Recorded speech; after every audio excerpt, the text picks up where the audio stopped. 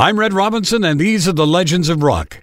Lou Christie's distinctive falsetto fueled chart toppers like Two Faces Have I and Lightning Strikes. I asked him about his voice and all those hits. I had, when I was quite young, I had, high voice, and then when it changed at like 12, I acquired the low voice and never lost the high voice. So I honestly don't know. I've had people study my voice and say he's got four sets of vocal cords and two vocal cords, an extra long one, and all kind of strange things, But I don't know. It's just something that it's natural. I have nothing to do with it. All I do is I try to take care of it, by not damaging it, just being healthy as much as I can be. But by keeping your health and standing on stage there singing today, to me, Lou Christie sounds not only as good as he used to, but better, in my opinion. Well, I honestly feel better than I ever have in my life, and my voice just reflects it, and I do everything in the same key as I did, when I recorded these records back in early 60s, 62, 1, 60, whatever, and it's interesting that I haven't lowered the keys and, gone down and put them in instead of C to D and B, and, they're all the same key. But one thing I love about your music is you can't look at your music and say that the Lou Christie sound is something like someone else's sound. Everything you put out is you got your own mark on it. Yes, I don't think I was, smart enough to go copy anyone else's. I never copied anything. I always did, I did what I felt.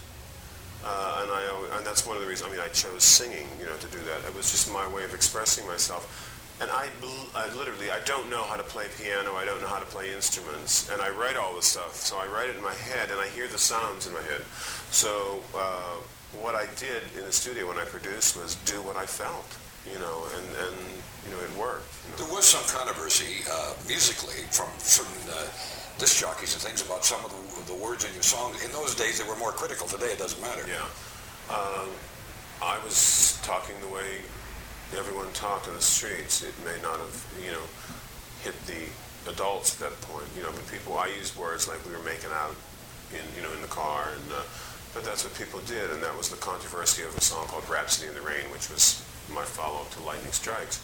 And what I described was sitting in getting in the backseat of a car, like doing drive-ins and that. You remember that, right?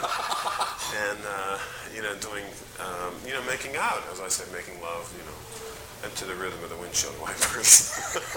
So it became a little controversial. But a song like Two Faces Have I, you write your own material. Where would you get an inspiration for something like Two Faces Have I? I guess I like people, and I study people because I study myself to know myself. And I like to say things in other ways, and I like titles, and I like words. I like to play with words to know how to make them. They wanted me, as a matter of fact, when I recorded, they wanted me to call it "I Have Two Faces." And I thought, why didn't I have two? But the way I did it was like two faces have I, one to laugh and one to cry. It's much more poetic. It just is musically fits better too. Rock with the Legends at redrobinson.com.